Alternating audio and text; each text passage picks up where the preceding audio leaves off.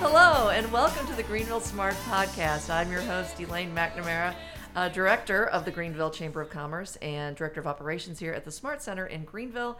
And I am delighted to have my guest today, Rosie Baker. Rosie, welcome. Hello. Rosie, for those of you who don't know, she's very involved in the community. She's raising her kids here. Her extended family's all here doing lots of wonderful things in Greenville. And Rosie has kind of created a niche all her own. And that's why I wanted to pick her brain today, because she's kind of one of those people that, from my point of view, gets an idea and she runs with it. So she's an entrepreneur and she's done some really cool things. First, I want to say, if you've heard of the Freckled Press, that is Rosie's business. And Rosie, how did the Freckled Press come about? Well, it all started with like crafting, just in general, and then I got into vinyl, like their heat transfer vinyls, and then I wanted something more permanent. And my mom asked me to screen print for Evergreen, and away we went. It's doing well. Yeah, no, it actually is. Yeah, I know. I'm seeing more and more mentions of your business and more collaborations, so that's pretty great.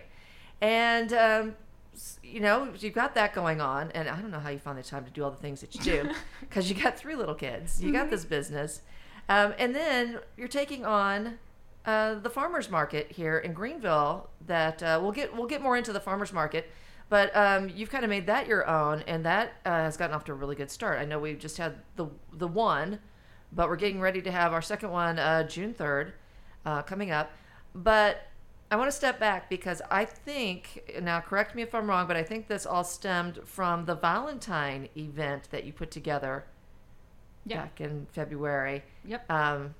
XOXO Greenville. Mm-hmm. It was a huge hit. Yeah, it went way better than I thought. I know. And I want to ask you about how it all came to be, because, the position that I have, and I hear the same thing from other people that I work around or collaborate with. We get a lot of people from the outside saying, why doesn't Greenville do this? Why doesn't Greenville do that? Well, you're one of those people that's just like, well, I could do that. And we want to see other people kind of get that spirit. So tell us, how did that event come to be, and what did you have to do to make it happen? A lot of planning. Yeah. But I have done vendor events for a long time, but I've always been a vendor. And I went to a really big one over the Christmas shopping season, and I thought, I can do this. It can't be that hard. It was harder than I thought, but it was really good. The Milk House let me pretty much just do whatever I wanted, and we had almost 50 vendors and a ton of people, and it was really good. Well, how did you get the word? How did you get so many vendors? Was it your connections through being in vendor fairs? Was it a little bit? Yeah, there was a little bit of just my friends that had them, and then there's also a couple of Facebook pages that you can reach out to and different things like that. Mm-hmm. But word of mouth, it just went crazy, so we had to turn people away. Wow. Mm-hmm. Yeah, and from what I've been told, people were just amazed, and I was amazed. So just a great job. And is that something you think you're going to do this next February? Maybe. I don't know. The venue was great. It was just there were so many people packed into one place, and parking was really hard. So I'm not sure if we'll see. Yeah. I'm not sure. We'll just see where I am and where everything else is. Yeah, because life changes. Mm-hmm. You never know what's going to happen. But wow, what a great event!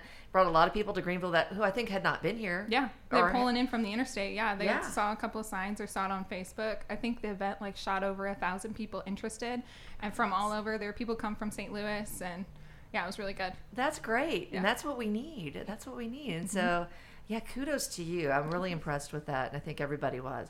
So I think that's what led to, there was a little bit of a dilemma for the city of Greenville, because they lost our beloved tourism director, went on to other things, and that was a person that headed up the farmers markets in the past. And so did they reach out to you because of that event?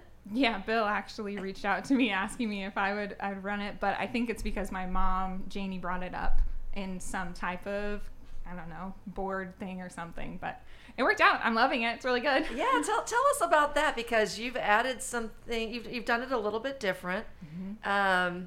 I know you've got the vendors, and there were a good amount of vendors there just for that first one. Yeah, 25-ish. Yeah. Yeah, and that was really before people were able to bring their their produce and whatnot yeah, too. Yeah, hopefully that'll keep coming as the season goes and harvesting happens and things. But we should have close to, I think, like 28 or 30 vendors this time. Along with Elsa and Rhea are coming in to see the kids and stuff, so it should be really good. Nice. And so fun things for the kids. It's not just for mom and dad to go shopping and things. It's fun things for the kids. Like you said, the characters will be there. And you've also, speaking of kids, you've started another element, which is adorable. Tell us what is Happy Beans? Happy Beans is probably my favorite part of the farmers market. It's the kids program where they can come and experience the market. They get to do some sort of challenge or activity where they have to either interview vendors or they'll try a new cheese, which is what is going to be for the June market. We're partnering with Marcoute and they're going to provide cheeses for the kids to taste test. So that'll be the challenge for June. And then after they complete that, they earn a iron-on patch for their tote bags, and then they'll earn these bean bills, which are essentially Monopoly money that they get to spend with the vendors. That's adorable. Yeah, it's really fun. Yeah, and you had, I think, an overwhelming response to that. Yes. Also. Okay, what did you anticipate would be the participation for that in the beginning? Somewhere between like 25 and 50 kids was where I thought it was going to be, and then it skyrocketed and we had like over 200 kids sign up, and so it was awesome and exhilarating and super fun. And they were at, I was at the event and the kids were participating, they were involved, they were on, it was a sort of like a scavenger hunt, wasn't it? Yeah, it's a bingo card. They had to go ask vendors what they sold, and then they would give them like a little sticker to put over their bingo card to get a bingo, essentially to get 5 in a row. Oh, that was pretty cool. And, it's a good way to get them involved and get them out to the market and say, hey, Mom, let's go, Mom or Dad or whoever, Grandma, and come on out. So Happy Beans, that was adorable. And how many did you end up with? Did we say that? We had 140 that actually showed up. Okay, but you had you had that overwhelming response. And so I'm sure you're thinking, oh my gosh, because was it free to participate? It's $5, which pretty much covers your cost of the tote bag. Oh, okay. Yeah. But you have other things going on. Oh, yeah. So sponsorship was kind of key for these markets because you had the advertising. You had other things to think of. The bean bills themselves. Yeah, the bean bills. So that's one thing I think a lot of people, maybe they realize, maybe they don't. I think when people ask that question, why don't we do this? Why don't we do that? It's the funding behind it. And Randy Alderman and I talked about this when we talked about the Fourth Fest. We can't always just magically make things happen. Right. We really rely on sponsorships from our community businesses, individuals and organizations. So what was the response to sponsorship? It was actually really good. We had a lot of local businesses sponsor, and then Kelly at Holy Family really stepped in and is helping a lot. And then Charles at CMI Construction has really, really supported us. So it's well underway. We're doing well. If anybody else wants to sponsor, we'll always take more. Never turn down a sponsorship. No. That's what I say. So, that is, that's key. That is key to making community events thrive and communities thrive. Really, if the events do well, that really in the long run is a big deal for the community. I can remember I already lived in Southern Illinois before I lived in Bond County. But going to a Christmas event in a nearby town and just seeing how amazing it was, and I immediately wanted to live there. And then I did, because that event kind of sparked that. And I think that's the kind of thing when people see, especially when you've got the kids involved, the Happy Beans, families want to move to where there's things for the kids to do. Oh, yeah. Yeah. Market to kids, you get the parents. Exactly. So what a great job. And that's going to be going on again. We mentioned June 3rd. There's 4 more after that, July, August, September, and then October is when it kind of closes out for the season. And then I guess all going well, do you plan to be doing these again next year? I hope so. I think so. I don't think anybody's going to tell you no. I hope not. I haven't gotten a whole lot of no's yet, so it's going pretty well. It's just such a good turnout with the kids and the parents, and I think it's also helpful that as the season goes on and more people hear about it, they can sign up and still participate. It's not like a one and done sign up. So if somebody wanted to be a vendor like for this next coming week, provided we get this out in time for that next one, they really just can contact you. And, yeah. Yeah. And that's another thing too. I would imagine there's vendor fees, correct? Yeah, it's $25 per market. Yeah, and that's probably very reasonable compared to some other places. Yes. Yeah, yes, from what I've gathered too. We do a little bit of that with our Christmas event and with the Witches Night Out. But that's something else. If you don't know, when you're planning an event like the farmers market that Rosie does, yes, you get your sponsorship. You get your advertising out. You've also got to get your vendors, and you do have to make it clear to those vendors. There's a fee that kind of keeps them from ditching. Out. Yes, Mm-hmm. We have learned that in the past. Sometimes if you don't require a fee, well, they figure, well, I'm not going to go today. I'm too tired, whatever. But that's a good thing to secure your vendors. You got to make sure you have places for your vendors. You got to have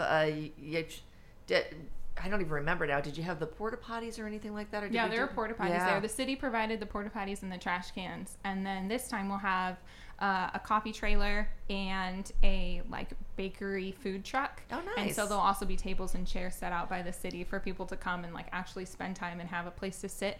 That was the biggest feedback. Okay. This last time. So and that's a good thing to mention too. Always pay attention to the feedback from your events for your next event.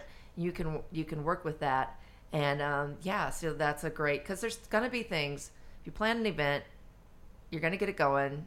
I mean, there's been events where I forgot to order porta potties or trash, because you're not thinking about that little aspect of it until sometimes you don't think about that.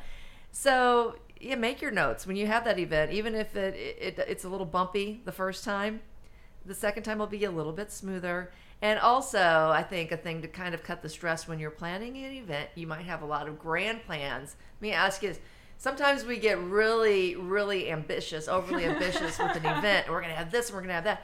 And then maybe 3 of those things don't work out, and you don't get to have those at the event. Just remember, the people coming, they didn't know that you were planning to have those 3 extra things. Was there something like that? There's been a couple things that are like that, and my husband is just stop, that's not a big deal. Nobody's going to remember anyways, and so that's true. Yeah, sometimes you just have to give yourself a little credit for what you have prepared. Yeah. And not worry about that extra little bump. You can always add it another time. Sure. And if it doesn't work out, you can't control everything. That's another thing you got to remember. You can't control everything. And then, because sometimes, too, we do these outdoor events. You got the weather. Oh, yeah. It's very dependent on the weather, too. You really lucked out with that first one, too. Yeah, I know. Weren't we expecting rain? We were expecting rain, and it did rain for a little bit, and I was really worried that it was just going to keep raining, but it's supposed to be nice for this next market, too. But they are rain or shine, so if it does rain and it's not completely horrible, we'll still be out there. Exactly. And that's, there's nothing you can do about that. You got to just make the best out of it. And that's what you've done. You've really done well. It's a happy experience. It gives Greenville that little extra hallmark effect. It's just fun. Yeah, it's something to do in the summer. So it is, and that's what we're all looking for. And if anyone's listening to this and they have an idea that they want to make happen, and maybe it's not Greenville, maybe it's another town. Yeah, I know we've kind of been a little bit all over the place. That's kind of how I roll. But just map it out.